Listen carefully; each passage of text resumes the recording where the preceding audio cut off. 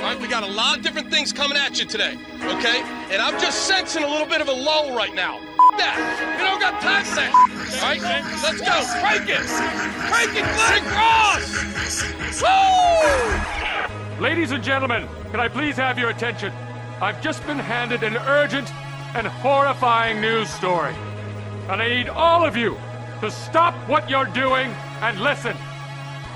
You're listening to Rock Chalk Sports Talk with Derek Johnson and Nick Springer on FM 1017 and 1320 KLWN. Depend on it. Hey, what's happening? Welcome into another edition of Rock Chalk Sports Talk on KLWN with Nick Springer. I'm Derek Johnson. Hey. Out a little early today at 5:20 for Lawrence High softball. First pitch will be at 5:30.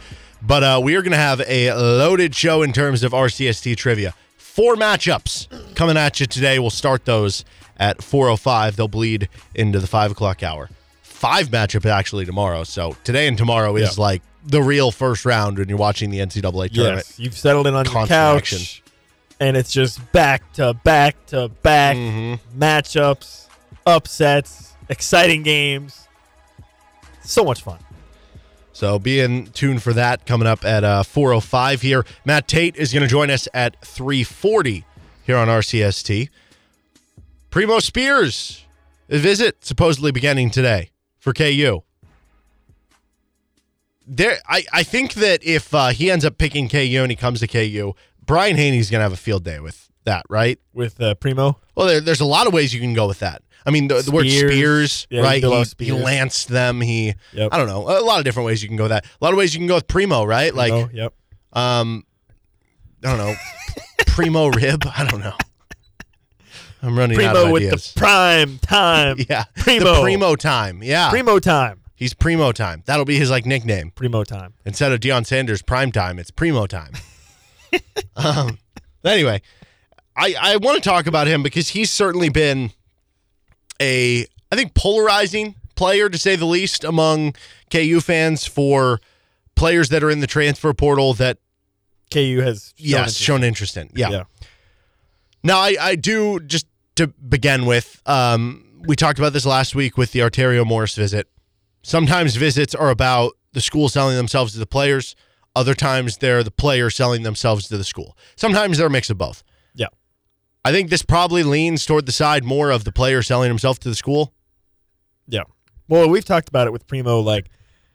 He makes sense as your third guard. Makes sense as your first guard off the bench. He could be a guy that would slot in there, right? And that's a spot that you kind of need to fill right now if you're KU. I mean, if you're KU, you either need another guard off the bench or you need another wing, right? Mm-hmm. Those are kind of the two ways you can go if you're KU. You could get another wing, or you get another guard. This is also, of course, assuming that you actually get Hunter Dickinson.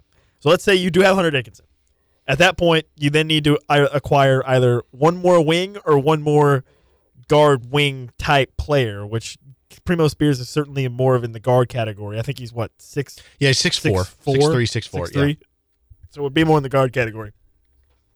But yeah, this is a guy that you could easily have coming off the bench. I mean, I think Primo Spears would be a guy that the comp for him would be Joe Yesufu or Bobby Pettiford, a guy that comes off the bench and can hopefully provide you with the scoring spark.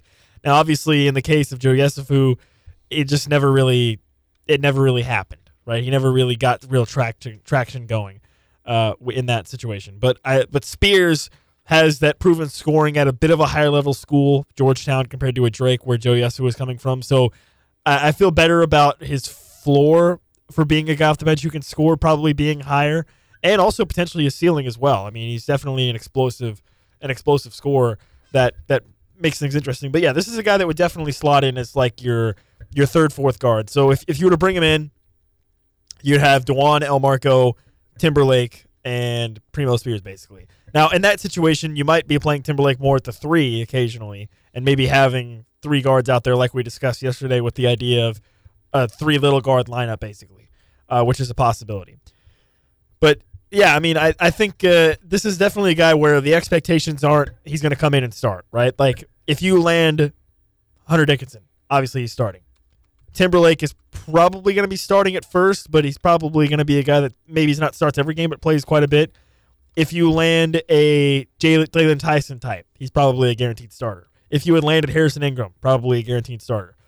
Primo Spears is not that guy. He's not going to be a guaranteed starter if KU gets him. He's going to be more of your guy coming off the bench, which, listen, we learned from last year. You've got to have somebody off the bench. Somebody that can come in and be reliable as a scorer or just be a reliable player. Because look what happened. KU did not really have that last year, and it really hurt them. It really hurt them in games when they got in foul trouble. It really hurt them in games where Kevin McCullough was struggling or where Grady Dick didn't, score as many points. So that's definitely a vital piece if you want to be a legit national title contender. You absolutely need minimum one guy, probably two, off the bench that you can at least rely on. Not necessarily to be a scorer, but in this case for Primo Spears, it probably would be to be a scorer because that's kind of what he does. But you know what I mean? You need that. And I think that was really emphasized on last year's team. And I wonder if that recent memory in the backs of the minds of Bill Self and the rest of the Kansas staff is a reason why they are looking at a guy like Primo Spears. Like, hey, they recognize, guess what? We need a guy that we can rely on off the bench, okay? And Primo Spears might fit that, potentially, as someone who can come off the bench and score quickly. We don't know. I mean, we'd have to see, obviously, if he did come to Kansas. But it is an interesting one, and I think we've talked about this a couple times over the past couple weeks. Primo Spears definitely feels like a guy for Kansas where they're keeping their eyes open, right? To me, I don't know for sure, but this is just based on everything that's happening. It seems pretty clear that KU is really trying to slow play a lot of the guys that they're going after until they figure out what happens with Dickinson, right? That's fair to say, I think, at this point. Oh, yeah, for sure. They're definitely trying to slow play until they figure out what happens with Dickinson, which, listen, makes sense, but it's a risky strategy because then you get a guy like Harrison Ingram who definitely wanted to commit or wanted to feel more like he was secure or, quicker, and then maybe that's one of the reasons why he didn't pick Kansas. So it's definitely a risk, but for Primo Spears, for now, it seems like he's still pretty open in terms of his recruitment, and so KU's definitely going to entertain that, at least for the time being. But, listen, if Hunter Dickinson commits and then all of a sudden Arterio Morris wants to come to Kansas, I don't think Primo Spears is that high on the totem pole in terms of priorities for Kansas. But listen, you always gotta have a plan B, right? Mm-hmm. And that's maybe what this feels like. I mean, obviously you're not going to tell the player that when he's on the visit. You're not going to be like, hey, by the way, you're like our fourth option, so you kind of suck. Actually, no, you're not going to say that, But you get the idea. So it is an interesting piece of a potential puzzle that could come together for Kansas. But yeah, I mean, I'm definitely not expecting Primo Spears to make a commitment or anything, because I think KU's definitely trying to keep their options open at this point. Right.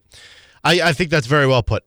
So where does he fall in the pecking order? That's a question that we don't obviously have the answer to, but is it based on Kyle Cuff coming or staying, or I guess staying or going?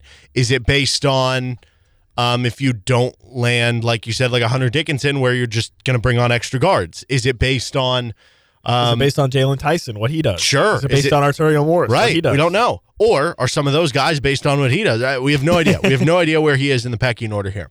I would guess, based on the profile, he's maybe, a little further down than a lot of those guys, if not all of them that we just mentioned. Yeah. The production's really good at Georgetown. Georgetown was also very bad last year. Year before is at Duquesne, production good, but also Duquesne was very bad.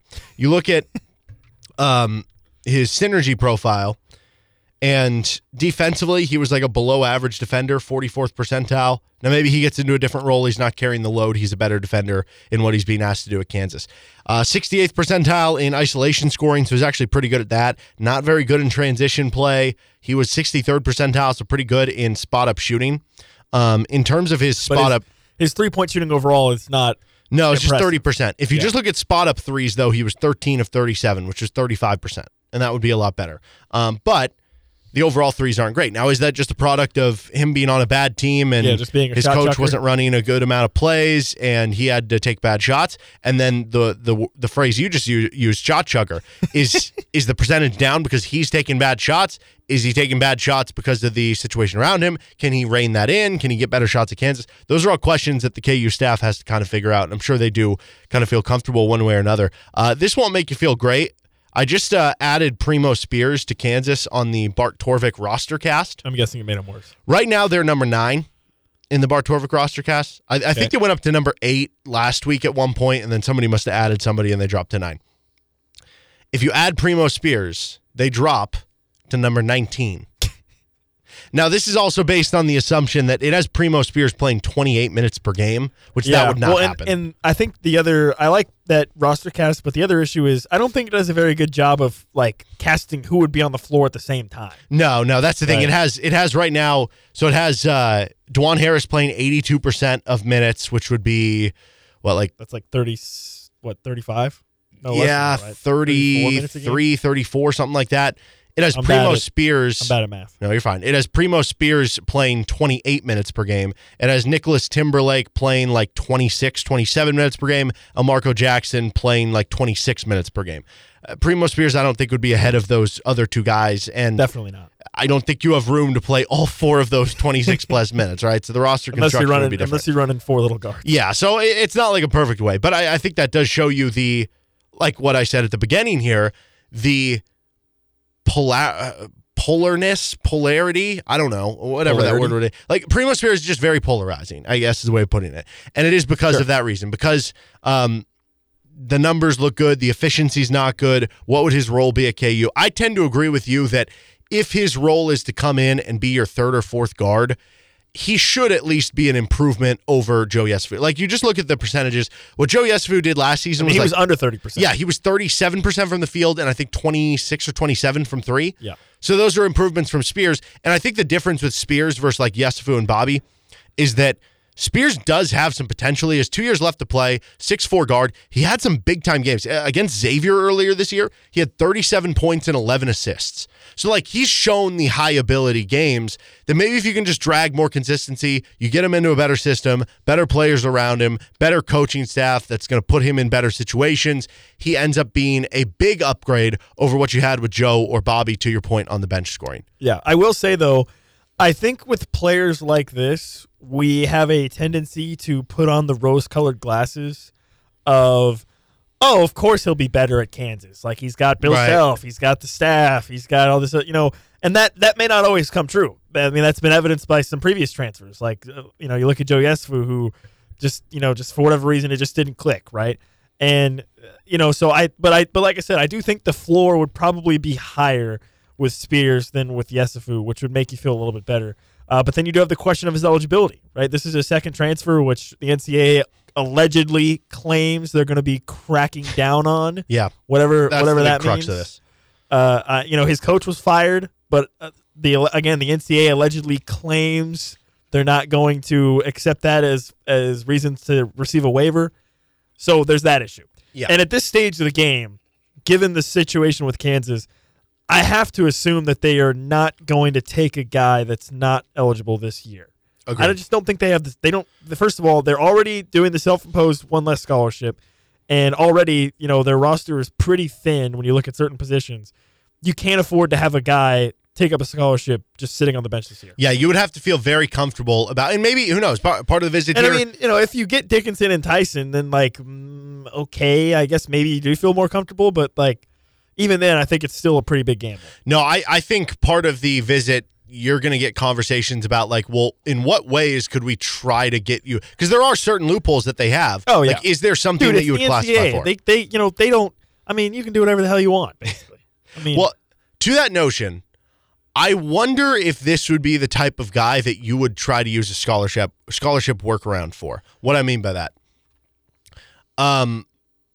We talked about this last week with Michael Swain. Go check it out in the podcast if you missed it. The idea that, you have different schools, and this has been done before, and I think it'll be a little bit more rampant. It wouldn't surprise me within the next 5 to 10 years, is schools basically buying an extra scholarship. You only have 13 scholarship players.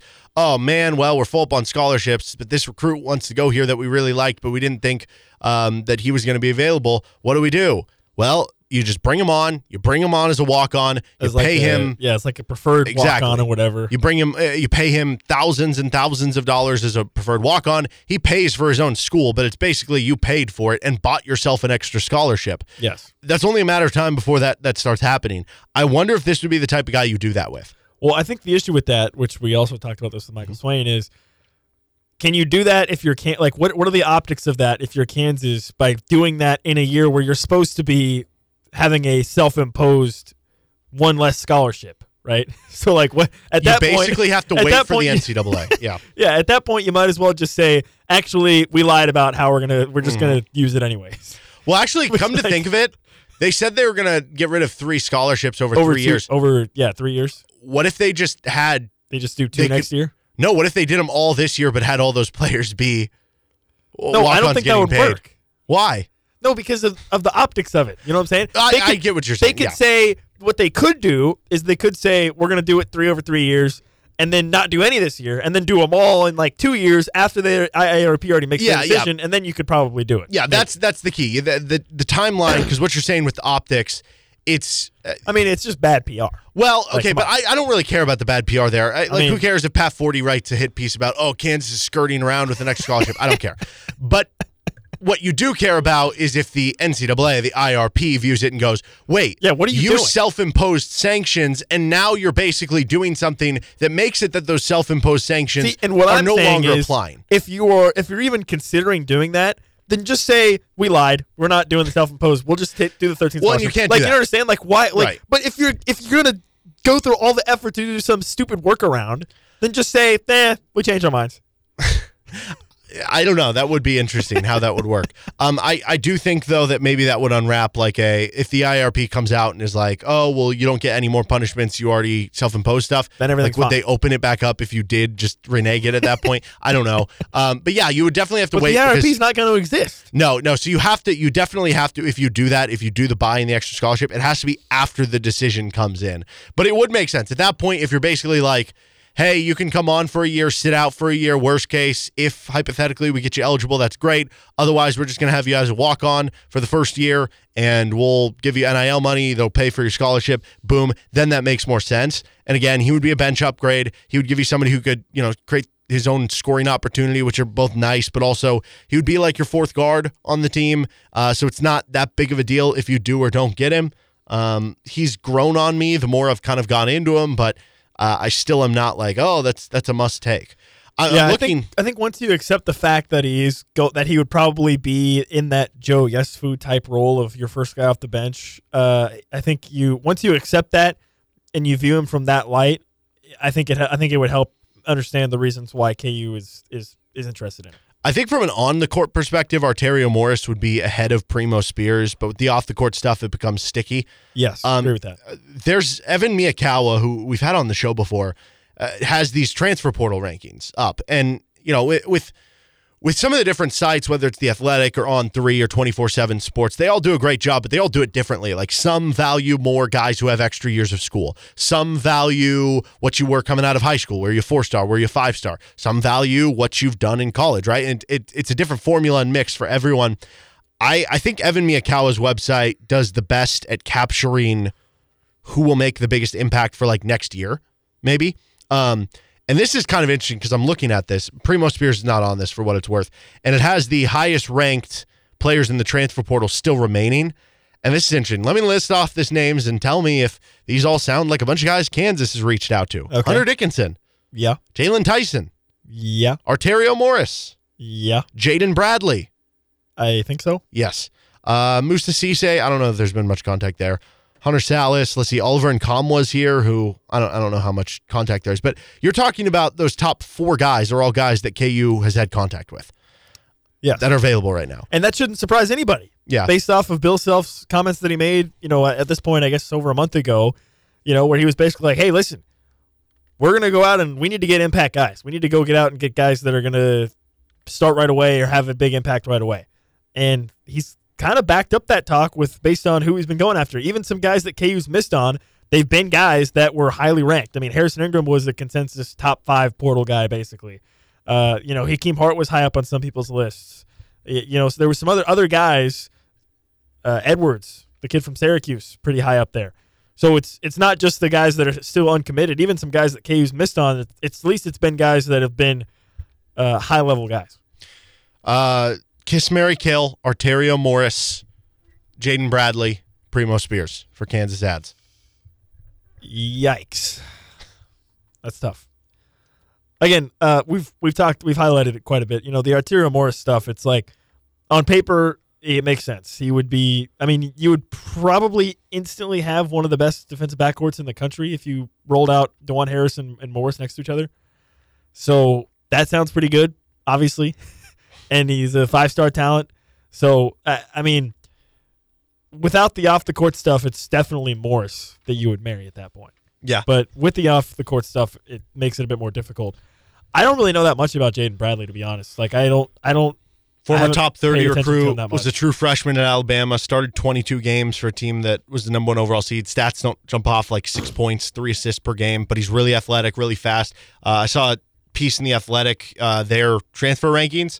It compared him to the situation with Davion Mitchell when he was coming in as a really good prospect, athletic, really good defender, who then transferred to Baylor and developed into being a future lottery pick. That interests you? That sounds pretty good. Yeah. And he has 3 years left to play. That sounds pretty good. I think I would marry Jaden Bradley at this point.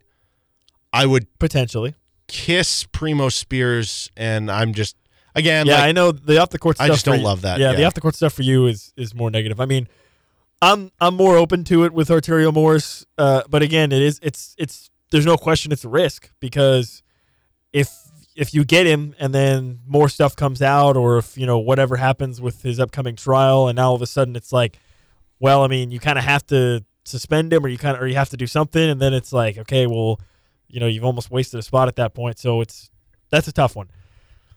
I'm interested in Bradley if KU's interested. I think. Again, I still feel like the Primo Spears is the one that's like, you're not going to marry him unless you can't marry the other ones. That doesn't sound very good, does it? No, I get it, though. I get it. All right, he is Nick Springer. I'm Derek Johnson. And on that note, Matt Tait's going to join us in less than 15 minutes. This is RCST on KLWN. Depend on it. Welcome back into Rock Chalk Sports Talk. You're listening on KLWN with Nick Springer. I'm Derek Johnson.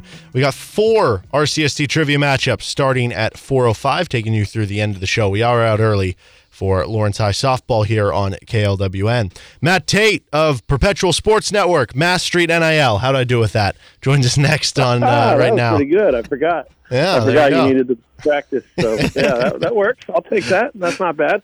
Well, luckily, my name's short, right? Yeah. Well, yeah. Fortunately, we're not going by Matthew or anything there, and it's not like I don't know, some longer name than 4 letters. You have to switch up the title. Giannis' last name. If I was related to Giannis, yeah, exactly. That'd be a tough one. I just wouldn't have you on the show. I'm sorry, but that would just preclude you from it. Now we're joined by Matt. Yeah, exactly. I would just call him G or something. I don't know. Matt G. Right. Primo Spears seems to be visiting KU today, and as the offseason goes on for KU here, he, I think, is somebody who among KU fans is very polarizing, because you have a guy who the efficiency numbers weren't great, the totals were great, might not be eligible right away, but also if he's upgrade just as a bench guard for what Joe and Bobby did last year, that's a positive. So a lot of plus and minuses there. When you see Kansas possibly having a visit with him right now, is that someone you think they'd prioritize? Do you view that as a backup option? How do you kind of view the offseason work for KU at these kind of combo guard spots where they seem to still be interested in bringing in another player? Yeah, I think, one of the ways I've looked at it is kind of analogous to the NBA. Like, it's that second guard or second point guard, if you will, that can truly go out and run that second unit at the NBA level is a pretty darn important piece. The Denver Nuggets for a bunch of years here recently had the former Iowa State guard Monte Morris, and I mean, he was amazing, man. Like, and that was his role. He was the guy who ran the show for the second unit. So when Jokic and Jamal Murray and Michael Porter weren't out there, and they're getting their rest or staggered rest or whatever it was Morris's show, and not just to go get buckets, which he did do, but to run the offense and to get other guys going. And so that doesn't happen a ton at the college level. We heard Self talk about Bobby being that last year, like if Juan's not in the game, Bobby better be out there, and it just never materialized. They played it that way, but Bobby just never really crossed that threshold of turning into the player everybody kind of thought he was, and injuries had a factor in that for sure. But I think that's kind of what I look at when I look at Primo. I think that the rest of the roster, especially if you can add a couple of these other guys that they're going after, right? Like the rest of the roster would be in really good shape, and so you would just need a guy who he doesn't have to play 25, 30, 35 minutes a game. He doesn't even have to play more than 10, 15 minutes a game, but those minutes could be very valuable, and someone who not only can run the offense and be that primary ball handler and all that, but someone who can score. I mean, if you take your frontline guys off the floor, it sometimes gets hard to score. And so if you got a guy who can get buckets and play that role, I mean, I think he'd be a great pickup. And, I don't know much about his defense. I know his three-point shooting's, nothing special, nothing terrible. I don't know much about his defense, but he does seem like a playmaker on offense. He seems like he can get buckets. It seems like he, sets up other guys very well. So, they could do a heck of a lot worse than him. Let's put it that way. So I don't know if that's how they're thinking, but that's kind of my thought, is just comparing it to that NBA second unit and needing a guy to be the captain of that, so to speak. Yeah, I think the biggest trip up for me is, will he be eligible? Transferred for a second time. We don't know how the NCAA is going to handle that. If you told me he'll be eligible right away, I think it's, great. You do have exactly what you said there. I think that's the big kind of question there. One thing that we were talking about in the open, and I don't know, maybe this is a sticky situation for you to kind of talk about, but it's the idea that at some point in time here, and I think there have already been a couple schools, I think we had Michael Swain on last week, and he talked about, I think, Memphis doing this a season ago, where you're full up on scholarships or you've used all your scholarship allotment, and basically you have a kid come on as a walk-on, but with the NIL earnings that they earn over the course of the year and doing these things like the barnstorming tour and stuff, that basically they're ending up with a surplus of money to pay for their school and some. Is that like an avenue that you think would not surprise you if that became more kind of rampant around college basketball for, these big schools to do that type of stuff? Yeah, I think it should happen everywhere. And I'm sure the Missouri Valley and Sun Belt and Northeastern conferences, I'm sure they don't like that idea, because that's going to pull or potentially pull from their talent pool. But frankly, I think if you're not doing that, or at least considering doing that, you're lagging behind a little bit. I think it's absolutely something that you'll see a ton of schools do. And what you'll see is, they're not going to announce it, right? Like, it's not going to be like, well, okay, we got Hunter Dickinson to come walk on, Right. There you go. That's official. No, they're not going to say who is or isn't on scholarship.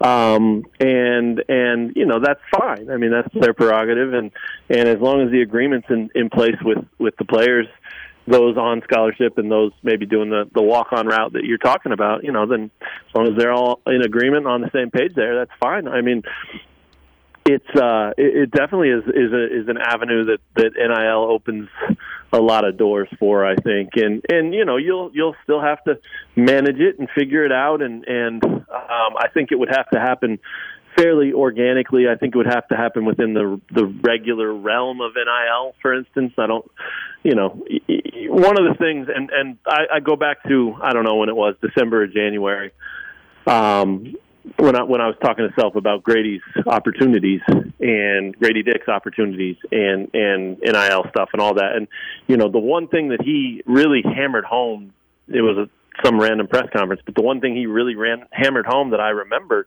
was like, yeah, Grady's making the most, no question, but like no one else is bothered by that.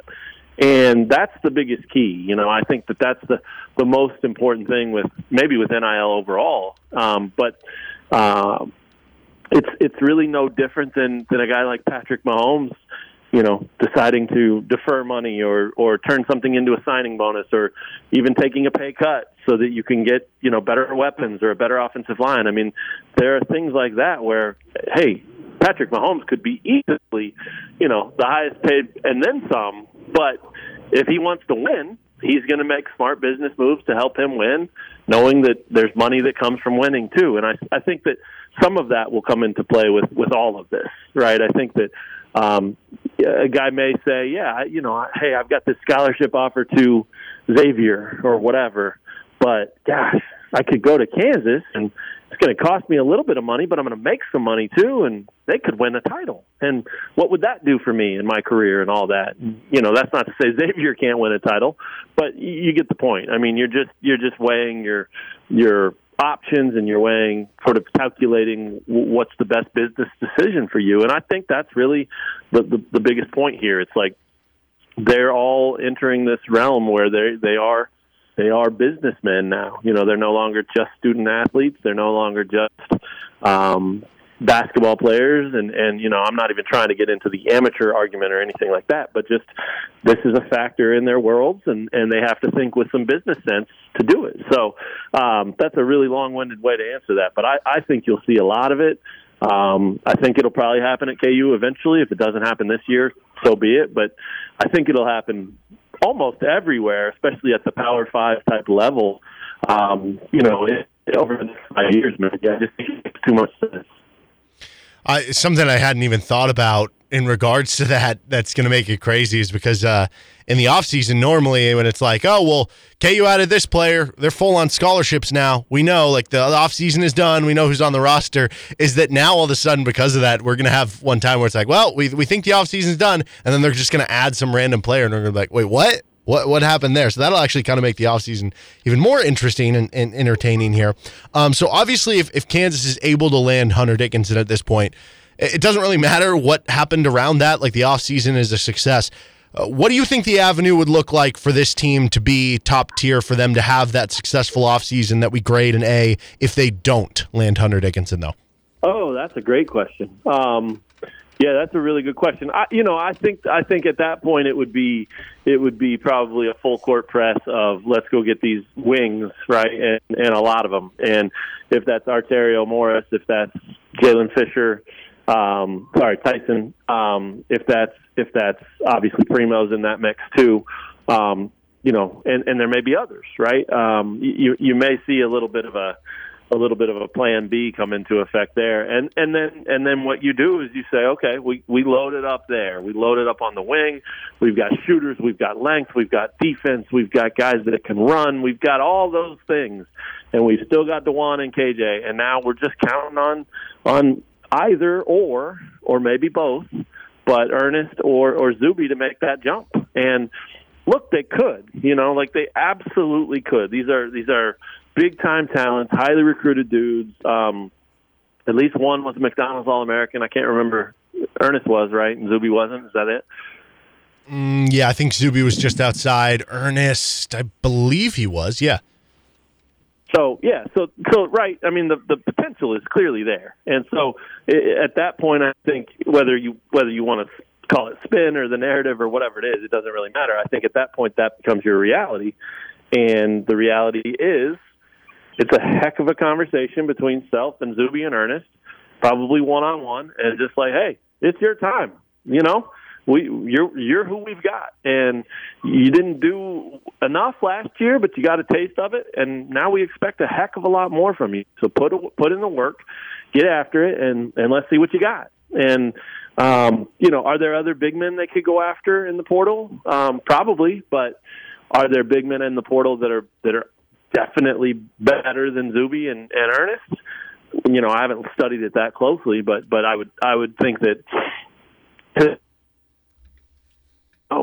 Obviously, Hunter is a dynamic dude who changes every roster he would go to. So that one makes sense. But if you don't get him, I absolutely think you you just load up where you can, and it sort of becomes the philosophy of, best player available, like in a draft sense, right? Like you just go get the best players you can, and we've seen over time, plenty of times, how you give Self talent, he'll put it together, he'll figure out a system, he'll figure out a way. He may even change his system and change his ways to fit the talent, but he'll do it because he's a Hall of Fame coach and he knows what he's doing. So I think that's what probably would be. I don't think they would automatically start going, oh, okay, there's this other big man. I mean, would they take a look at that? Probably, but I think they would more likely just, start thinking, let's load up, let's get all the wings, let's get all these players and put the best group of talent together that we can, and then we'll figure out how to play. And there's no reason to think they wouldn't be fine from there. It may take some time, but it takes some time every year. Yeah, and I think something you brought up there is really interesting to me. The idea that, over these past couple of seasons, Bill Self has really liked playing with these three big wings next to each other. Harrison Ingram picks North Carolina over the weekend. Obviously, there are still other, wing recruits over there. You talked about Jalen Tyson and stuff. But that list is depleting a little bit more than maybe some of those other positions like the combo guards and whatnot. And who knows, maybe there are guys who are in the NBA draft process that are going to come back and enter the portal, and that changes things. But, I mean, as of now, would it shock you if KU went back to, let's just say they did add an Arterio Morris and or a Primo Spears or something, and they went back to playing like a 2 or 3 guard lineup where it makes it a little easier to play like KJ at the 4 because you have more of those guards kind of 1 through 3? Yeah, no, that wouldn't shock me at all, and I don't think it should shock anybody. I mean, it's going to be, he's going to put his best talent out there, and I've seen message boards and tweets and things where people are wondering if KJ is going to start still, and I mean, my opinion is absolutely. I think the guy is a Bill Self player through and through, and you know what you're going to get with him, and you also know that he's going to be a better player in 6 months than he is right now. And he's a better player today than he was 6 months ago, and, so on. So I think that you could definitely figure that out. And what KJ gives you, too, is, you go back and you think about the big year, which would have been, what year would that have been? 2021? Was that the Diedrich and Doak year? I think that was 2018-19, right? Oh, there you go. Right. There you go. Yeah. So right. I mean, so that was the big thing then, right? It was like, Diedrich and Udoka are going to play next to each other, and Diedrich's a good passer. And, well, they tried, and obviously Doak got hurt, but they tried that for a little while, and it just didn't look good. It was clogged. It was they couldn't play together. It wasn't it, and it wouldn't be it today either because of the way the game's changed to the perimeter. Those guys, they weren't perimeter defenders. Doak became better and pretty darn good by his senior year. But, when they were trying that experiment, it wasn't there. With KJ, defensively, you'd be fine if you have KJ and Ernest out there together, right? And, heck, I mean, even if they could get Hunter Dickinson, and you could have KJ and Hunter out there together. I don't know. But defensively, they'd be fine because we know KJ can guard all over the floor.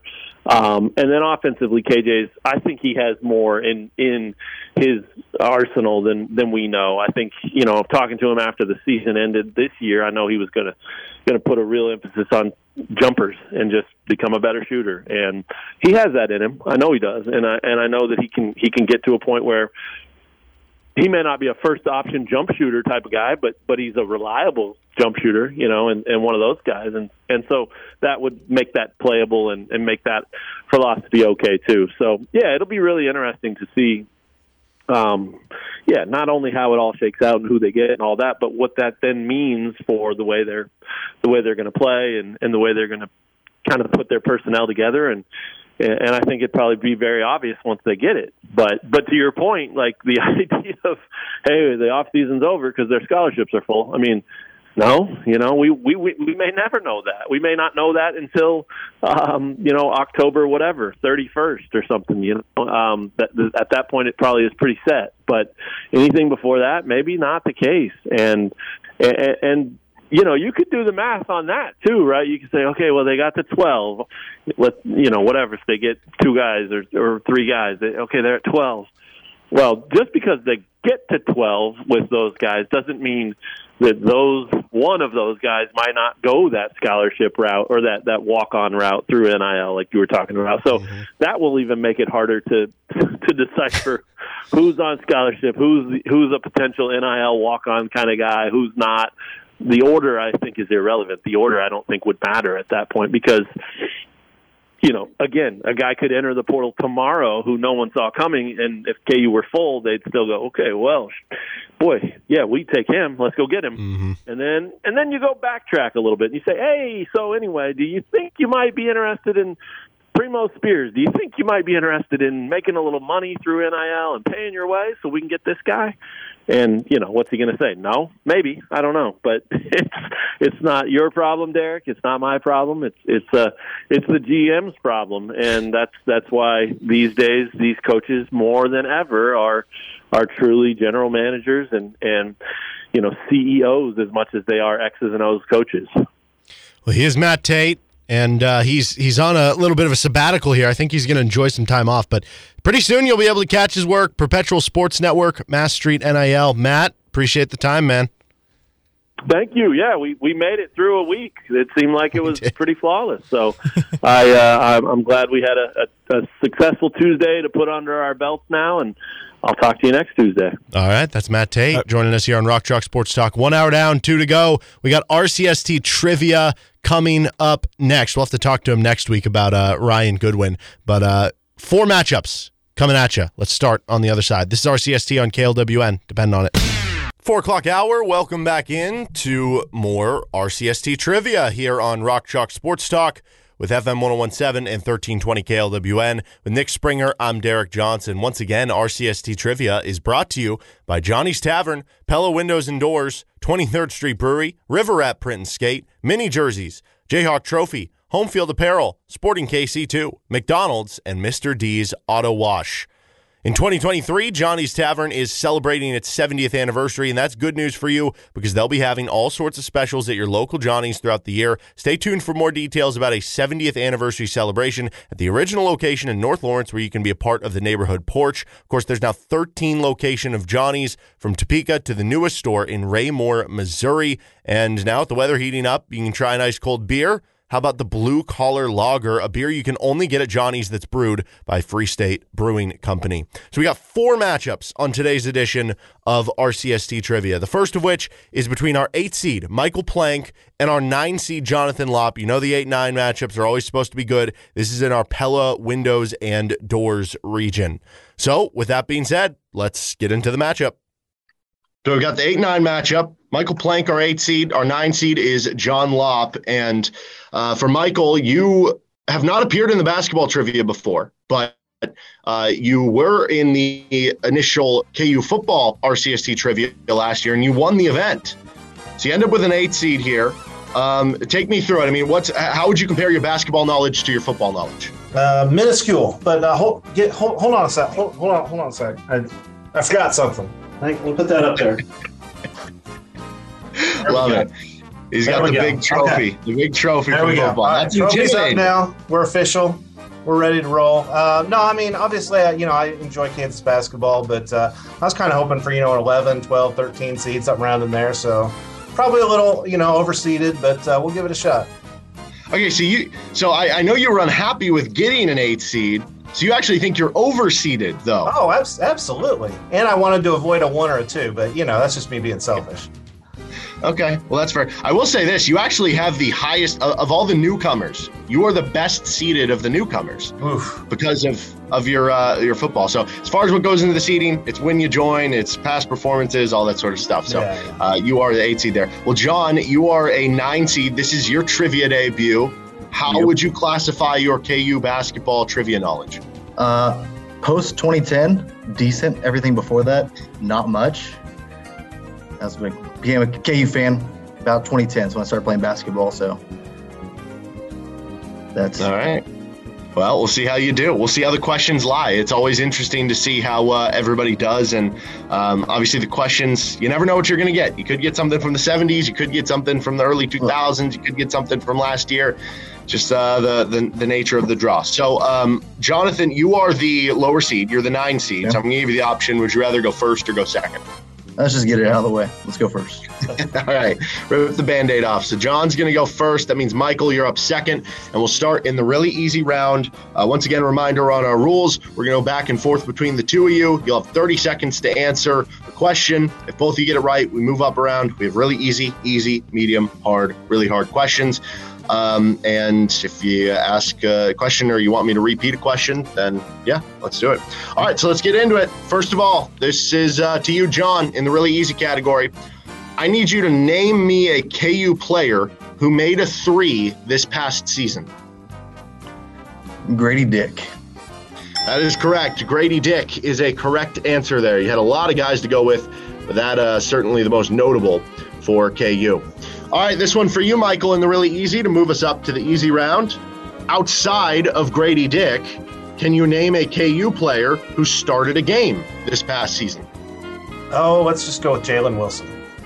Yep, Jalen Wilson. A lot of answers you could have gone with there as well. Jalen certainly works. Started all the games for KU. All right, those are the really easy for a reason. You guys knocked them out of the park. Let's move on to our easy round. First up to you, John.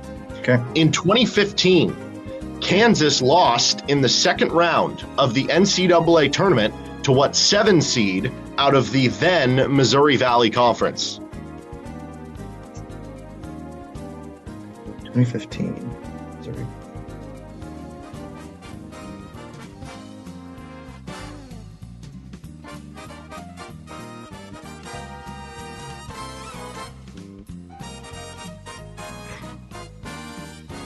Ten seconds. Would that have been Northern Iowa?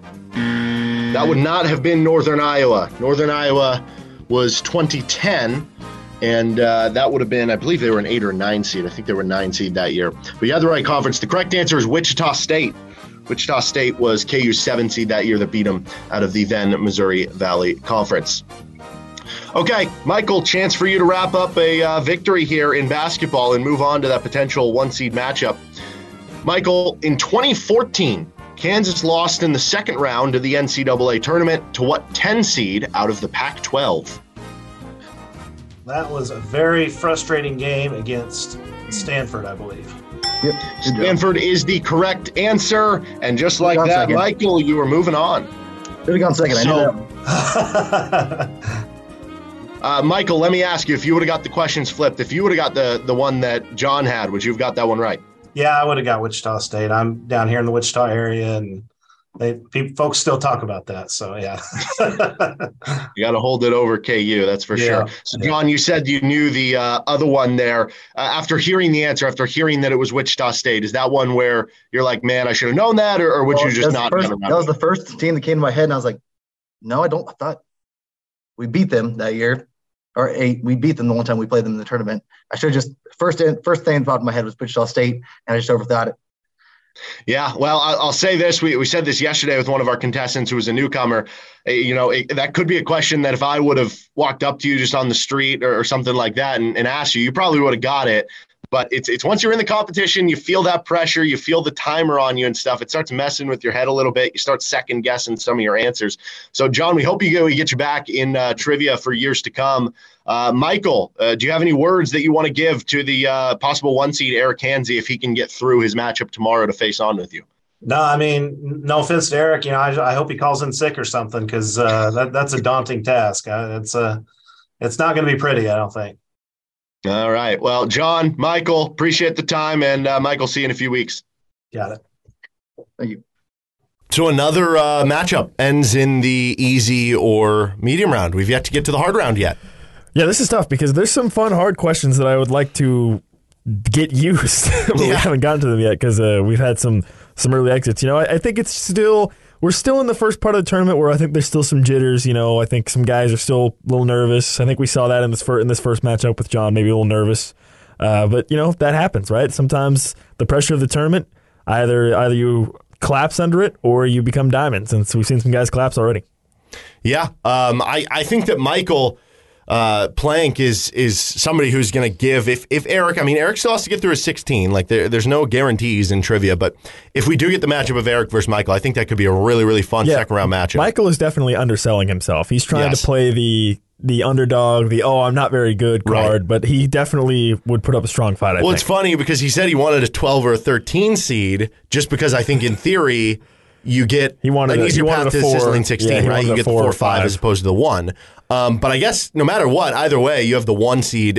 Like at some point, you're going to have to beat the 1 seed if you want to make a phenomenal 4. Now, I get it. There are prizes involved if you make the sizzling 16. So I do understand that a little bit. But yeah, I mean, I think But I think he's underselling himself. He has a good chance. I mean, he won the football. Like I said, he was the best seed among the newcomers this year. So I know he's not happy about that, and that it ended up getting him against the 1 seed. But like, that's respect. That's respect. Yes. And I think it'll help because now he has a matchup. So if he comes back next year, maybe he gets a 5 or 6 seed. So he basically is in that 12.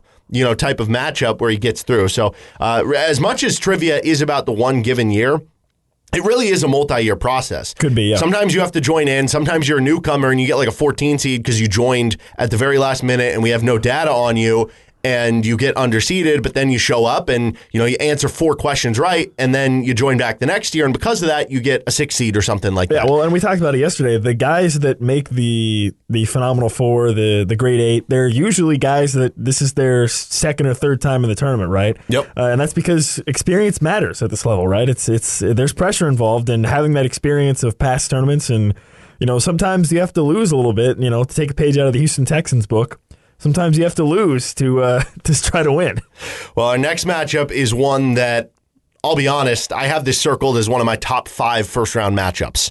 Kyle Coffey is the 12 or the 5 seed. The 12 seed is Mike Makey. We always talk about 12 over 5 upsets. Yep. This is going to be in the 23rd Street Brewery region. I'm looking forward to that one. But once again, Michael Plank, our 8 seed, beating our 9 seed, Jonathan Lopp, in the second round of questions in the Pella Windows and Doors region. So he moves on to the second round to take on the winner of Eric and Chad in the 116 matchup in the Pella region. Once again, our title sponsors for RCST Trivia are Pella Windows and Doors, Johnny's Tavern, River Rat Print and Skate, and 23rd Street Brewery. We'll be back for that 5-12 matchup between Kyle and Mike coming up next with Nick Springer. I'm Derek Johnson. You're listening to RCST Trivia on Rock Chalk Sports Talk on FM 1017, 1320 KLWN, KLWN.com, and the KLWN app. Depend on it.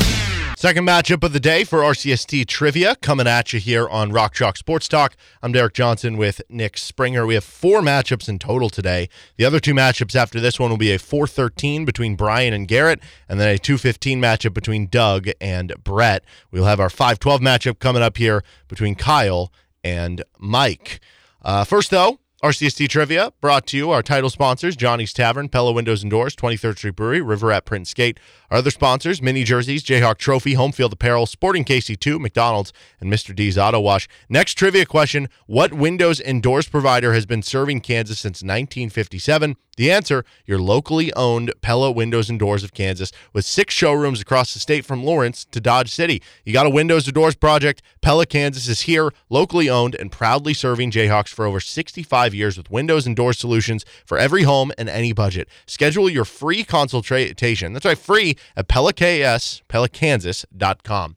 So we have our matchup here, our 5 seed, which is Kyle Coffey, our 12 seed, Mike Makey. Before we get into it, do you remember, who did you pick in this matchup, Nick? Do you remember? I think you might have picked the 12 upset. I think I picked Mike. Okay. I think I picked Mike. All right. Well, we will not be giving soft, flowery questions for that reason alone, but let's just get into the matchup. So the 5-12 matchup is always a dangerous upset pick. And our 5 seed, Kyle Coffey, has been around a time or two in RCST Trivia before. 3 trivia wins all time, a 15-10 record in trivia questions. I think you've been to the second round in every edition of this event, but I believe you've yet to get over that hump of the sizzling 16. What's the motivation? What's the study path? What have you kind of done to get ready for this year's edition, Kyle? As you can tell with my 15-10 record, I really believe in defense. And, so I'm going to try to flip that philosophy and go more of an offensive-based focus. We're not going to be Tony Bennett anymore. We're going to be the running gun and see what we can do and take it from there. But, I've always just believed in going first gut and see what you can come up with from there, and we'll see if that plays out again. Well, we appreciate having guys like you who have been in this every year, because that tells us that we're doing something right, that you're having fun with it at the very least. At least I hope that's the case. Mike, meanwhile, this is your first entry into this, but you have heard a lot from Evan Riggs, who we had in this competition. I think Evan was one of our initial 1 seeds in the event.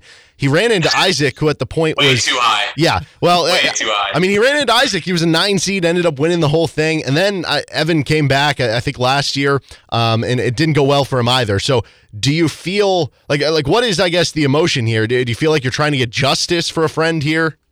See, yes. For one, I would like to get just one question right. I believe in setting the bar extremely low to surpass my expectations.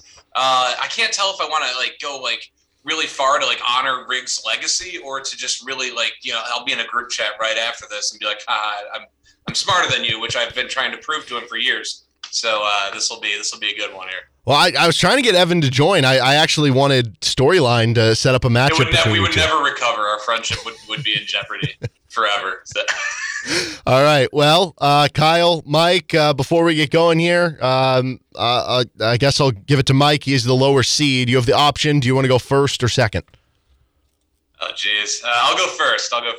All right. So, Kyle, you're up second. This is the 5-12 matchup in the 23rd Street Brewery region between Kyle and Mike. And, Mike, you're up first. We start in the really easy round of questions. Mike, name a KU player who recorded at least 1 block this season. At least 1 block this season? I will take Ernest Uday Jr.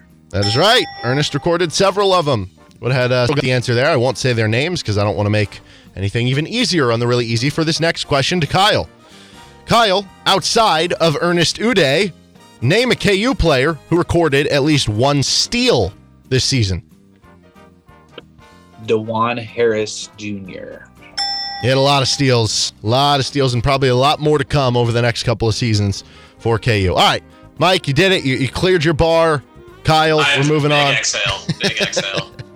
All right, let's get to the easy round. We've had some struggle getting out of the easy round through the first couple of days of trivia. So this one to you, Mike.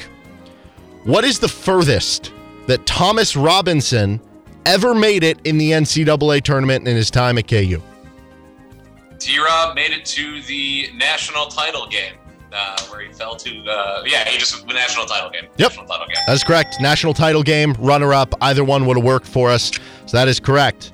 All right, Kyle, a little bit of pressure on you, still in the easy round, but you got to get this right to move on to the medium round. Kyle, what is the furthest that Brandon Rush ever made it in the NCAA tournament in his time at KU? Also to the title game when he won it. That is correct. Won the national title game. Took down Memphis. Who could forget? All right, you guys did it. We got through the easy round. This is our second matchup going to the medium round. And Mike, back to you. There are 4 1 seeds every year in the NCAA tournament. And they obviously, ever since, mid-2000s, they get ranked 1 through 4 among the 1 seeds. So you get put them on the S curve or whatever. What overall 1 seed was Kansas in the 2016 NCAA tournament? Overall 1 seed.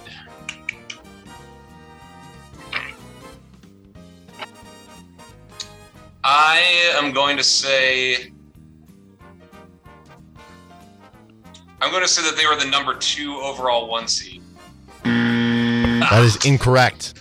I did not plan for this question to come up for you. I just have the questions and they come up whenever they come up. I know you are a gigantic Landon Lucas guy. This was the Landon Lucas come out party year. The biggest one in the country. They were the number 1 overall seed that year. Devastating blow. All right, Kyle, you got a chance to win it right here in the medium round. Kyle, same type of question. There are 4 number 1 overall seeds. What overall 1 seed was Kansas in the 2018 NCAA tournament?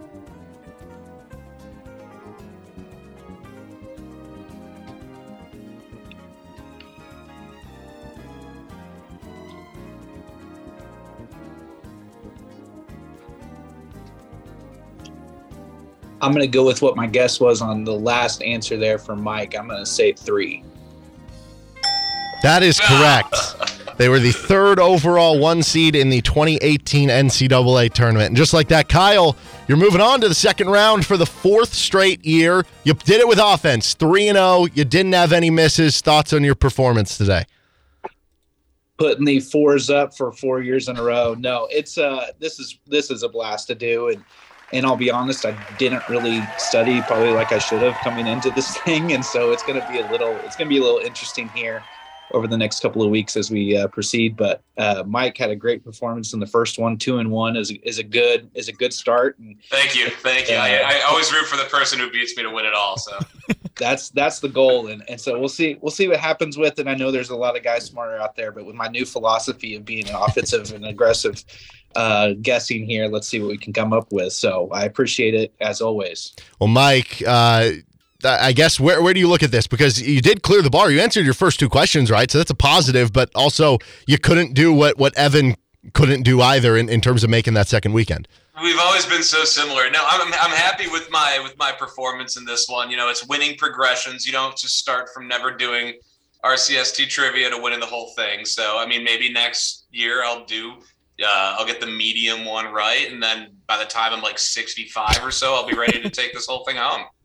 There we go. As far as the second round for you, Kyle, do you have any words for your possible opponent? You're going to be in that winner of the 4-13 matchup who we're going to have go later today with Brian against Garrett. Do you have any words of I don't know, trash talk, or are you just going to play it coy? Once the 5 gets past that 5-12 upset prediction there, and it's an open game, and so not fun that the winner of us will have to play a 1 seed, but if we can do it, we can do it, and that's all we can ask for. So may the best man win in that for the best person, I should say, in the 4-13 matchup, and I'll be waiting. All right, well, Kyle, Mike, we appreciate you joining. Kyle, we'll see you in a few weeks. Good work, guys. Sounds good, fellas. Thanks. Later on. So we did it. We got to the medium round, Nick. I'm happy about that. I'm happy. Yeah. I'm glad we got to get to the medium round as well. I mean, we still need to get to the hard round. I'm still waiting on that.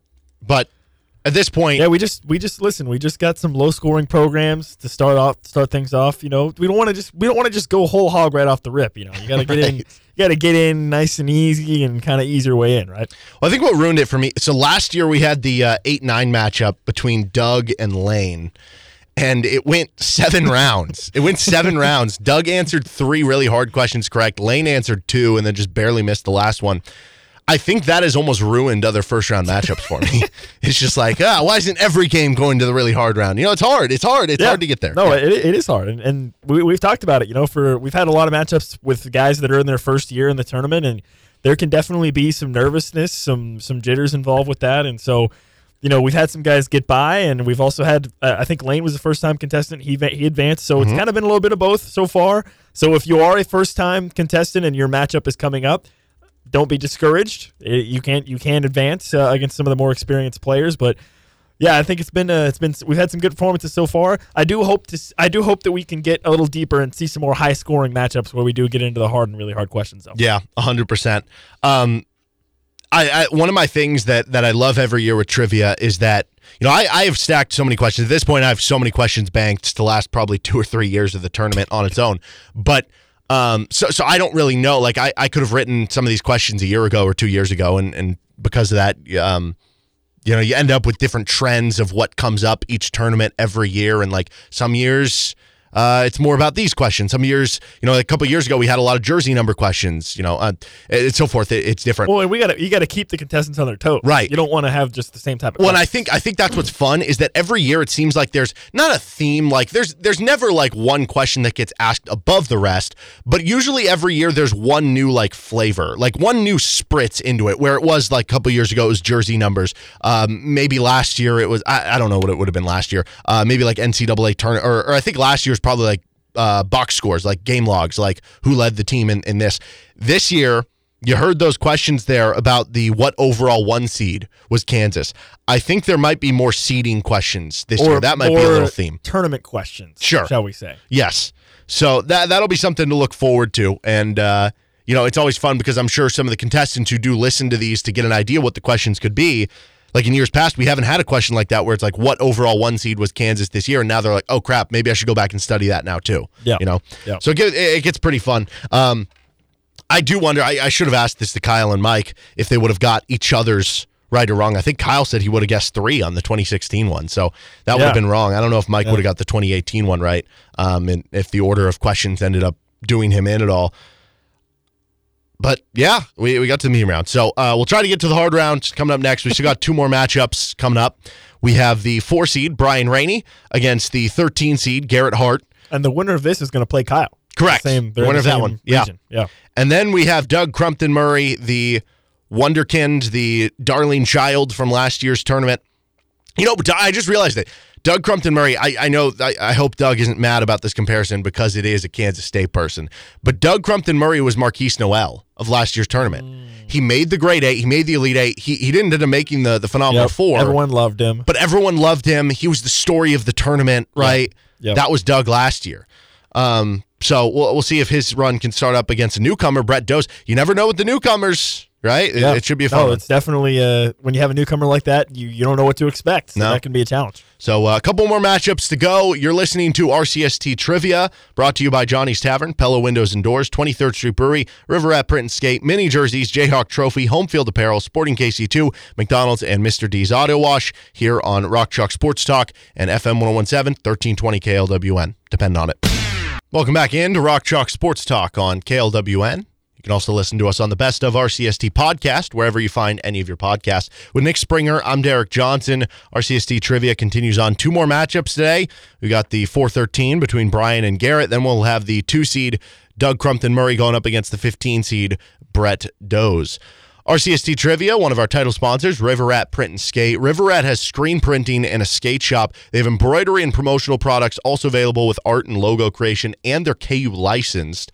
They're where we get a bunch of our stuff here at the station, including our RCST Trivia t-shirts and hats that we're going to be giving away to people who advance throughout the rounds. They have skateboards, longboards, paddleboards, and safety gear, a large selection of shoes and apparel from well-known skate brands. You can follow them on Instagram at river_rat_print for the print shop and at River Rat Skate Shop, all one word for the skate side, or call them at 785-371-1660 with River Rat Print and Skate. One more reminder on our prizes upcoming. So if you make the Sizzling 16, you're getting a gift card to 23rd Street Brewery, RCST Trivia t-shirt from River Rat Print and Skate, and tickets to a Sporting KC2 game. If you make it to the grade 8, you're getting a blue or white #1 Kansas basketball mini jersey from Mini Jerseys, a t-shirt from Home Field Apparel, and a voucher for a free sandwich and a free breakfast sandwich at McDonald's, $14 car wash pass at Mr. D's Auto Wash, and auto entry into the 2024 edition of RCST Trivia. You make the Phenomenal 4, you're getting a $50 gift card to Johnny's Tavern, a Johnny's Tavern hat, a RCST Trivia Phenomenal 4 t-shirt, and RCST Phenomenal 4 hat. River Rat Print and Skate from River Rat Print and Skate, a Phenomenal 4 trophy, and a 1 seed in 2024's RCST Trivia. You make it to the title game or you win the 3rd place game, you're getting another gift card to 23rd Street Brewery, an engraved water bottle or tumbler from Jayhawk Trophy, and a $25 gift card to McDonald's. And if you win the championship, you get a big screen TV from 23rd Street Brewery, you get an overnight stay with a gift card for food and drink at the Oriad, thanks to Pella Windows and Doors. You get an RCST Trivia championship trophy, and you get lifetime entrance into RCST Trivia. So a lot at stake, but always a fun time, free to enter, and everything like that. So with that being said, let's get into our next matchup. This is our 4-13 matchup. Brian Rainey taking on Garrett Hart, and the winner of this will take on our 5 seed Kyle Coffey, who just won our last matchup here. Brian, we'll start with you. This is in the 23rd Street Brewery region, by the way. Brian, you have 4 trivia advancements all time. You've gone 16-4 on questions. So you've had a lot of success at this event. You've made a sizzling 16 before in your past. What do you kind of view this tournament as? Do you feel better about yourself than the past tournaments? Do you feel worse? What are kind of your emotions heading in? I don't know. I feel about the same. Sometimes it's like if I miss a question and I know it or should have known it, I'm more mad. But like last year, I lost a question, missed out on a question that I just didn't know, so I didn't feel that bad. But it's worse when you should know something, but it just kind of slips your mind. Yeah, you have to think about that all year. Is there a question that you remember from any of your losses that like sticks out in your mind of like, I will always remember that question now? Yeah, I mean, the first time I lost, the question was what's the most losses Bill Self has had in one season at Kansas? And I think it's 10. I'm pretty sure it's 10. Yeah, I think the Wiggins but year. I think I said 7. So. Well, Garrett, you're a newcomer in this event, and you're a local Lawrencian. So you've grown up. You've grown up around the program. What made you want to join trivia this year, and how would you register your KU fandom? I mean, I had heard you guys do it the last couple of years, just kind of off on like the podcast side. When I get bored, just turn it on. But no, I mean, I feel like I have a good understanding of KU as a whole. My fandom's pretty high, both on the basketball and football side. The only thing that might hurt me is my age. I mean, I've only been watching KU basketball remembering it for 15 years, essentially, since I'm, in my 20s right now. So that might hurt me, but I'm just ready for it. So I'm excited for it. Well, it makes you feel better. For all the young guys out there, our first ever winner of this event back in 2020 was Isaac, who at the time was 19 years old. So you can achieve it. You can do it. Now, we're going to have the 413, and Garrett, you are the lower seed here. I guess, first of all, what did you think of your seed? Do you feel like you're underseeded at all? Do you think this is right? I was just glad I wasn't like a 16. I'll take the 13. I'll try to be this year's Furman and at least win a game. So. There we go. So you are the lower seed. You have the option, Garrett. Do you want to go first or do you want to go second? I'll go second. Okay. That means, Brian, you are up first. And we'll start in the really easy round, move our way up from there. We haven't been to the hard round yet in any of our matchups. Maybe this will be the one that gets us there. All right, Brian, first up for you in the really easy round. Name a Kansas player who has won a national championship at any time. Danny Manning. That is correct. Danny Manning did win a national championship back in 1988. Who could forget? All right, really easy one for you, Garrett. Name a Kansas player outside of Danny Manning who has made a Final Four all time. I'll go Sasha Khan. I like that. That's a fun one. Sasha Khan went a little off the beaten path. That was a fun one. Bonus points for that. All right. Not really, though. You get nothing extra for it. All right. We are tied up, headed into the easy round. Back to you, Brian. On January 4th of 2016, Kansas won 109-106 in triple overtime against who? Oklahoma. You started mouthing the words Oklahoma as soon as I said January 4th, 2016. Do you remember that date? I was at that game, yes. All right, that's a good one. Well, that for me, that was the night before my 21st birthday, so I certainly remember that one well. Wow. All right, this one for you, Garrett. On November 15th of 2016, Kansas won 77-75 in the Champions Classic against what then number 1 team on a game winner by Frank Mason? Duke. I don't know what that sound was from Nick, but yes, Duke is the correct answer. Little banjo going there. All right, there we go. 2-0 for both of you. We head to the medium round. There's that ding we were looking for. All right, on to the medium round. Back to you, Brian.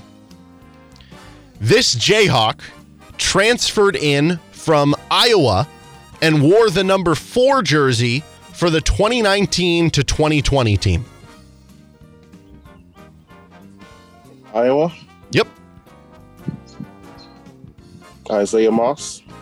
Isaiah Moss is the correct answer. Was a nice floor spacer shooter for the team with Devon Dotson and Udoka Azubuike. All right, 3-0 start for you, Brian. Garrett, this to stay alive and to move us into the hard round for the first time during the 2023 edition of RCST Trivia. Garrett, this Jayhawk transferred out of the program to Houston and wore number 5 for the 2018 to 2019 Kansas team before transferring out. Quentin Grimes. Quentin Grimes is the correct answer. We got a good one here. This is a good 4-13 matchup. I think Garrett might have been a little bit underseeded. All right, so we're heading to the hard round. Music's going to kick up a little bit here. Going to get to our intense stuff into the hard round for the first time of this edition of RCST Trivia. I'm excited for it. And first we go to Brian. Brian, in Kansas's 2014 Champions Classic blowout loss to Kentucky, What Jayhawk led the team with 9 points? Let's see, that was 2014. Yep. 13, 14. Ooh. It's a tough one. 10 seconds. I'll say Wayne Selden. That is the correct answer. Oh my goodness.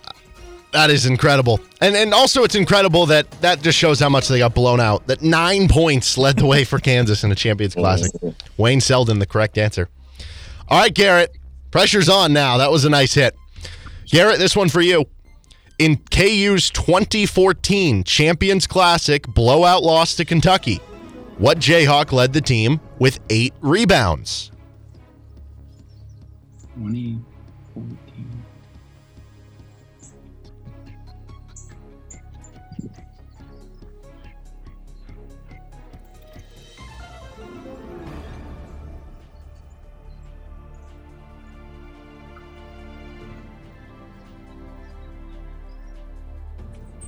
10 seconds.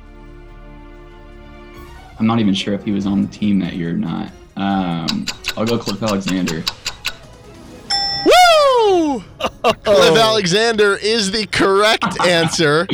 I got to ask, all right, for both of you guys, I'll start with you, Brian. Was yours an educated guess, complete guess? Did you know it? Kind of an educated guess. Okay. I remember Frank Mason had a bad game, so I didn't want to say Frank Mason that day. And Garrett, what made you go with Cliff Alexander?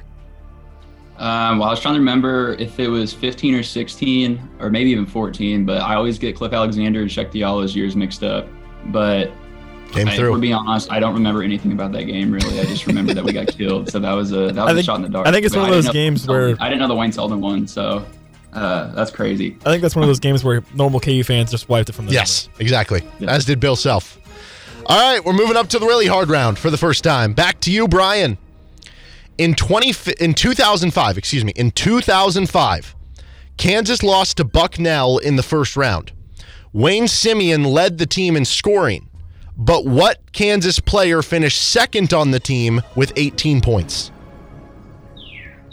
In that game? Yes, against Bucknell.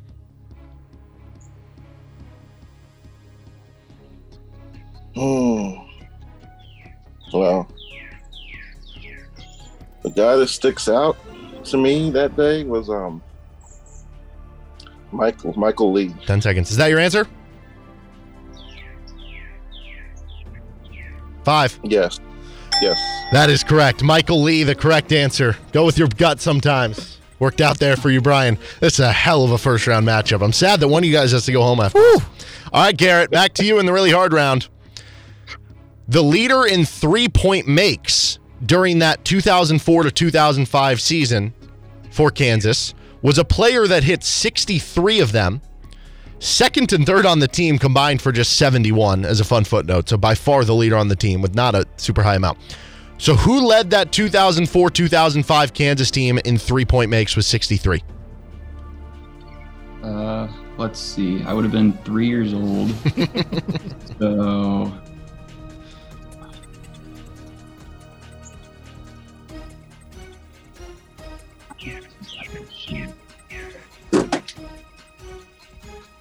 Not Miles. 10 seconds. I'm not confident. Give me Keith Langford. That's not the correct answer, unfortunately. The correct answer, I don't know if this name rings for you, J.R. Giddens was the correct answer there. That's a tough one for you, Garrett. I'll start with you because I feel bad. Anytime we get somebody who is in for the first time, you don't really know where to seed them, and they get underseeded a bit, as you clearly were here. You make it to the really hard round. I know you don't come out with a win or anything, but you should hold your head up. You went up against a titan of this event, and Brian, and you performed well. Would you like to make an announcement? Would you like to commit to trivia next year? Because I'll say this, if you do, you're going to be getting a much higher seed based on this performance. Yeah, I'll plan on doing it next year. Yeah. That was I knew it was going to be Michael Lee too, because I knew it was going to be somebody off the beaten path for years. And so that killed me when you said that. So, but a very, very fun experience. I thank you guys for it. Awesome, man. Well, we appreciate that. Brian, I'm curious if you would have, if the question's been reversed there in the really hard round, would you have got J.R. Giddens? J.R. Giddens slipped my mind. I forgot about him. So. And the Michael Lee question there, you just went with your gut. Did you have, just kind of educated guess? I felt good about, but the Cliff Alexander one I felt good about. The J.R. Giddens, that just kind of slipped my mind. So that J.R. Giddens one, that was the tough one for really both of you guys in there. And Garrett, I forget, would you have gotten in the hard round? Would you have gotten the Wayne Selden one if that was reversed? I don't think so. Okay. Well, in the end, unbelievable debut for you, Garrett. Like I said, you come back next year, you're going to be getting a much, much higher seed in the trivia tournament. Brian, meanwhile, 5-0, man. That's a hell of a debut for you here in 2023. Nice. And we already know your matchup. You're going to be taking on the 5 seed Kyle Coffey. I don't know, any trash talk? Do you just want to keep it coy? Do you want to, be respectable? No trash talk. I mean, no. I mean, I was hoping to play Nick Schwert. I want to. I want to take him out. Everyone wants Nick Schwert. Yeah, but just one game at a time. We'll see. All right. Well, we love it, guys. I appreciate being part of this game of the tournament so far. Yeah, thank you, guys. Thank you. What a matchup! I mean, absolutely matchup of the first round so far. Do you think that will be beaten at some point? I don't know. I mean, the fact that that was the first one that we saw go to the hard than the really hard, and in these types of first round matchups, I feel really bad for the loser though, because it's like clearly that person has a wealth of knowledge of RCST, and for Garrett in this case, I mean, I think if he comes back next year, he could easily be a top 6 or 7 seed or 5 seed maybe, right? I mean, just based off this performance, because he clearly is very knowledgeable. And just ran up against a really great opponent in Brian today. And, yeah, that's a tough one. That one stings. But, Brian all of a sudden is looking like he might be a guy that can carry this into the Sizzling 16 or even further at this point. I think that Brian's always done really well in this event. He's going to face Kyle, right? Yeah, he'll play Kyle. He's got to be the favorite in that matchup, right? I think so, and it's nothing against Kyle, but Brian went 5-0. He answered really hard, Yes. And also, he was the slightly higher seed. I would not be surprised if this is the year Brian puts it all together. He's been really close in years past. I remember the one that I remember the most was the year he made it to the Sizzling 16. I can't remember if that was last year or 2 years ago. And I think the question he hit was like a really hard question. It was like, I think hard or really hard. It was like Syracuse. It was a tough answer. I just remember it being. And that was like the moment where it's like, okay, this guy knows his stuff. But sometimes it's just a matter of the questions going your way, the matchups going your way, stuff like that, into when you can, make the a quick run versus a deep run. Just like the real NCAA tournament. Yeah, exactly. It's all about the matchups. It really is. And I kind of wonder if this is the year. Now, you do have Tyler Feist, the #1 overall seed in his region, that could be standing in the way. But I don't know, man. I think Brian knows his stuff. I think he came to play this year. Yeah. Yeah, I mean, listen, Kyle got through the first round, and he's still looking for his first Sizzling 16, right? Yeah. Kyler's, so that's a big matchup, right? I mean, you got one guy looking for his first Sizzling 16. You got another guy coming off of a great performance in the first round that he's looking to carry through, and unfortunately, one of them is going to be going home, and that's a tough matchup. Yeah, and I'm looking now. Brian was a 4 seed last year that won his first round matchup and then lost in the second round. So he's trying to get back over that hump, back to the Sizzling 16, and like you said, with Kyle trying to make it for the first time in his RCST Trivia career. Well, we are not done with trivia matchups today. We have one more to go. And you might be looking, it's a 215 matchup. What's the big whoop? I'm telling you, some of these 215s, 116s, they're the ones that really, really deliver the most. Yep. And you get those guys that you don't know about because unknowns. They, their first-time entrants or whatever, and then bam, they might be a genius. Exactly. So we'll see. Doug Crumpton-Murray, who we always love to hear from, he'll be our 2 seed, our 15 seed, Brett Doze. That'll be in the Pella Windows and Doors region. Coming up in our next segment here. You're listening to RCST Trivia. We are brought to you by Johnny's Tavern, Pella Windows and Doors, 23rd Street Brewery, River at Print and Skate, Mini Jerseys, Jayhawk Trophy, Home Field Apparel, Sporting KC2, McDonald's, and Mr. D's Auto Wash. We're going to take a time out. We'll wrap the show up in the 5 o'clock hour. We are out early today at 5:20, so we'll get you that next trivia matchup in the 5 o'clock hour and then finish out the show. You're listening to Rock Chalk Sports Talk on FM 1017, 1320 KLWN, KLWN.com, and the KLWN app. Depend on it.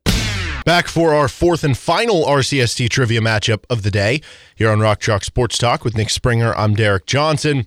We are going to have a high school action coming at you today. Pre-game going to start at 5:20 with first pitch at 5:30 here on KLWN. Tomorrow we're supposed to have the KU Wichita State baseball game, but we'll see how the weather possibly impacts that one.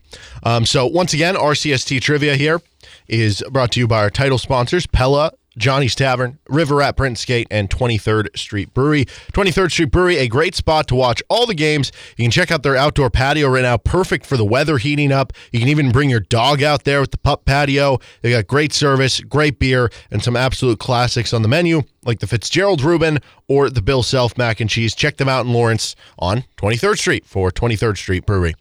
Okay, so our final matchup of the day is a 2:15, and you know, it doesn't sound like a sexy matchup, but I will say this, like, in years past, some of these 2:15 matchups have been awesome because... Well, we just had a great 4:13 matchup. No, we did. So we did. You never know. Yeah, building the momentum, right? Yeah. But, like, some of these 116s, 215s, you just never know because a lot of times with the seeding, the lower seeds a lot of times are people who haven't been in this before. And it's usually the people who join last minute. Like the entry of joining when you joined does matter for where you're seated here. And so like last year, you could have somebody who knows their stuff. They've never done it before, but they're just like the last one to join it and they do really well. Like last year, Eric Hansey, our 1 seed, he had to answer a really hard round question against his 16 seed. Isaac had to go 5-1 in trivia questions against his 16 seed last year just to get through the first round. Tait, our 2 seed last year, had to go 5-1 in questions to get through the first round. Andrew had to go 5-2 in trivia questions in the 2:15 matchup to get by. Then you have at the bottom end of the bracket, Ryan had to get through a different Ryan, 4-1 in trivia questions, and then Garrett upset our 2 seed Sam Oliver last year in a 15/2. Yeah, by the way, I don't think I mentioned that. Garrett Nice, who is a 2 seed this year, he was a 15 seed last year that made the grade 8. So just because we have a 2:15 does not mean that this is a guaranteed, like, just walk over, easy win or anything like that. So let's get into the matchup between Doug and Brett. It's our 2:15 matchup. Doug Crumpton Murray against the 15 seed Brett Doze. Doug, I made the comparison earlier in this show, and I'm sorry if this is unfortunate, but you know, Marquise Noel, the Kansas State point guard that led him to the Elite Eight this year, was the talk of the tournament, and he ended up losing in the Elite Eight. That I think was you. Last year, you were the talk of the tournament. You were the story of the tournament that people are going to remember. Unfortunately, you fell in the grade 8 on the first missed question that you had all tournament, but now you're back for year 2 of this event. What are your expectations? What are your thoughts on this second go-around? I'm not sure I like being compared to a Kansas State player, but other than that, yeah, I see the comparison. I had a great time last year. Obviously, know a little bit more about it now. Have to be prepared, one and done, anything can happen. So just have fun with it. I had a great time last year. Yeah, we always love looking at your back wall and everything. Have you done any studying for this event this year, or do you just feel better in general? I have been studying. Okay. Well, Brett, this is your first appearance in this event, and we last year had a lot of really good 16-1, 2:15 matchups. In fact, we had a 15 seed make it all the way to the grade 8. So you have that opportunity this year. So I guess first things first, what is your level of KU fandom and what made you want to join this event? Yeah, I've been a KU fan my whole life. I think I really started getting into it around the Drew Gooden, Nick Collison era. My first KU heartbreak was the championship game lost to Syracuse. So, I was really excited. I had to think for a while. I'm like, do I want to do this? And I decided, why not? Let's go have some fun. So, well, you shouldn't feel bad about getting the 15 seed. It's not us saying that we don't think you know your stuff. It's just based on, when did people enter, and we don't have a track record on you and stuff like that. So, but let me ask you, do you feel like you're underseeded here as a 15? Not to be honest, I expected to be a 16 when I registered so late. So I did listen to Doug, and I think I might as well be a 16 seed just based on how we did last year. But no, I'm happy with it. Awesome. Well, if you have a good performance, even if you lose, you could move up the seed line for next year should you come back, which we love having everybody back, so we hope you do. All right, with that being said, we're going to get into the matchup. This is our fourth and final matchup of the day here for RCST Trivia. And Brett, you are the lower seed, so you have the option. Would you rather go first or go second? I'm going to go first. All right, rip the Band-Aid off. That means, Doug, you are up second. I think so far today, the person who's gone first has 1 win, and the person who got second has 2, so it's, whatever. All right, we'll start in the really easy round. First up for you, Brett. Name a Kansas player from the 2008 National Championship team. Mario Chalmers. That is correct. Mario Chalmers, one of many answers that you could have gone with there, and who could forget hitting the big shot titled Mario's Miracle. All right, Doug, for you. Name a Kansas player from the 1988 National Championship team. Danny Manning. That's right, Danny Manning. Those are 2 easy ones there. That's why they're in the really easy column. All right, Doug, now 16-1 all-time on trivia questions. Brett with the perfect winning percentage. He's 1-0. You just want to call it out now and just end now? All right. Back to you, Brett. I'm nervous, but we'll keep going. Into the easy round. For you, Brett. This Jayhawk power forward notched 18 points and a team-high 17 rebounds in the 2012 National Championship game against Kentucky. What's his name? That would be Thomas Robinson. That would be Thomas Robinson. T-Rob had himself quite the stat stuffer game. Unfortunately, they could not come out with the victory. All right, the next season, Doug. This Jayhawk center notched 16 points, 16 rebounds, and 5 blocks in the 2013 NCAA Tournament's second round win over North Carolina. What's his name? That would be Jeff Withey. It would be Jeff Withey. Fun little front court they had between Withey and T-Rob. All right, 2-0 start for both of you. Now we move up to the medium round of questions. We've only got to the hard round once so far through our first, 6 matchups of trivia, so we'll see if you guys can get there. We're close. All right, back to you, Brett. What jersey number did Kevin McCullough wear this past season?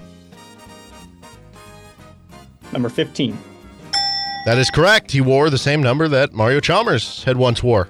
And we'll see. Maybe he'll be back for another year and wearing that again. All right, Doug, this one for you. What jersey number did Grady Dick wear this past season? Grady Dick wore number 4. That is right. Grady Dick wore number 4. Those jersey questions can be tricky sometimes because that's one where it's, you could watch all the KU basketball in the world. If it doesn't come in your mind, you're a little tough there. All right, so good hits for both of you. And with that, we're going to pick up the intensity, pick up the mood, pick up the music as we head to the hard round for the second straight time in our trivia matchups. And first up to you, Brett. The final regular season loss that the 2011 to 2012 Kansas team suffered was 74-71 on the road against what Big 12 opponent?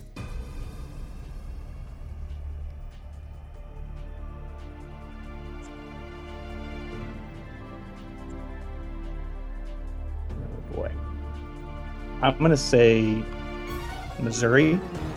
That was a good guess. I don't know if it was educated guess or if you knew it, but Missouri is the correct answer there. That was their final regular season loss that year. Ended up getting them back, to say the least, in Allen Fieldhouse. All right, we got a fun 2:15. Doug, back to you in the hard round. The final regular season loss that the 2012 to 2013 Kansas team suffered was 81-58. They got blown out on the road against who in their regular season finale?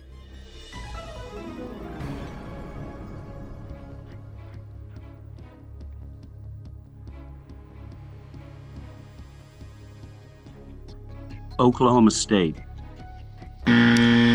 Unfortunately, that is incorrect. The correct answer was Baylor. That was a game where KU went in. They had clinched the Big 12 because coming into the day, they were tied with Kansas State. Kansas State lost, and then Kansas had a chance to win the Big 12 outright against Baylor, and they got crushed with the Ben McLemore, Jeff Withey team. So we have our biggest upset of the tournament so far. Brett, you're moving on as a 15 seed. So I think you've earned your way up the seed line a little bit. Well, we'll see how the next round goes. If I go out on a really easy the next round, we may not think that, but we're going to try to keep rolling. Yeah, that's for sure. Well, Doug, I feel heartbroken. The run was so long, so awesome last year. We know you know your stuff, and I feel like the past questions, honestly, like the 80s and 90s, that's where you usually hit your stride above some other people who might not know that stuff as much. So kind of just unfortunate with the questions here. Was that one where after I said the answer, did that ring a bell at all?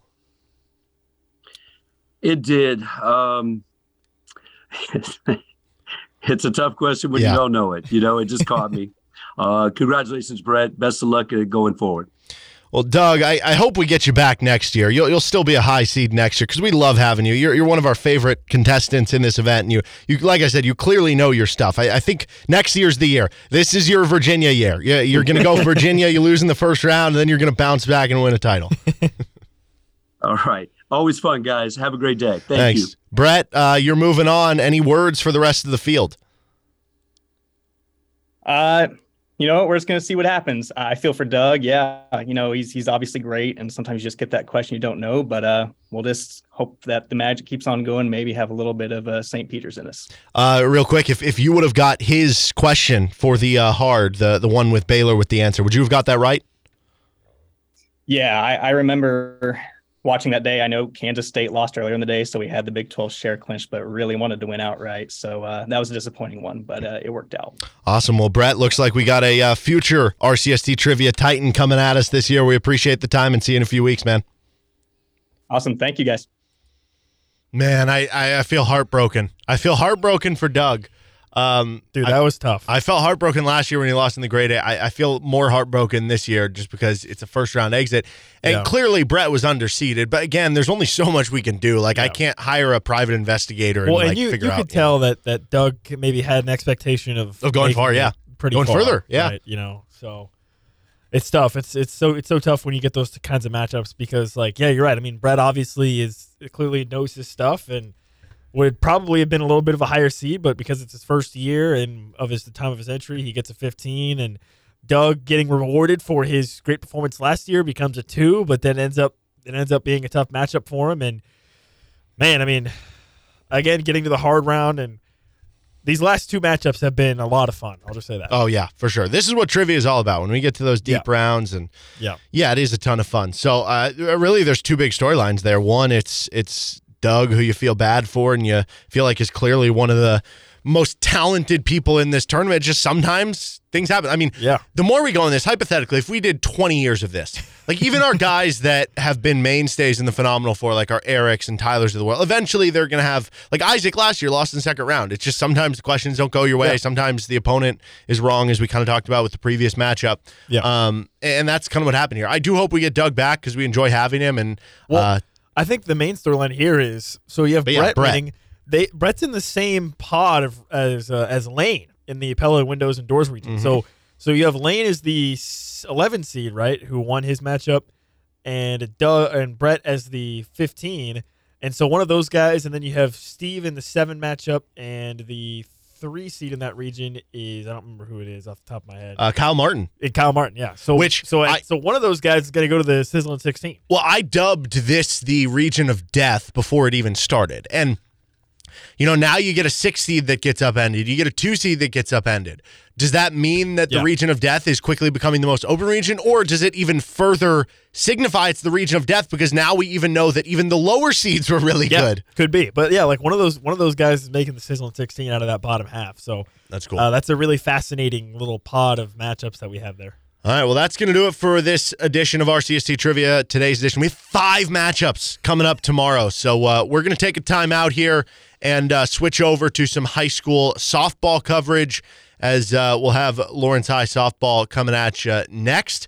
This has been Rock Chalk Sports Talk. Don't forget you can find anything you missed on the Best of RCST podcast, wherever you find any of your podcasts. Have a good rest of your day. Have a good rest of your night. We'll be back tomorrow at 3 o'clock right here on FM 1017 and 1320 KLWN. Depend on it. Thanks for listening to the Best of RCST podcast. And a reminder, you can catch our show Monday through Friday from 3 to 6 live on KLWN in Lawrence, 101.7 FM, 1320 AM, or anywhere you're online at klwn.com or the KLWN app. Thanks for listening.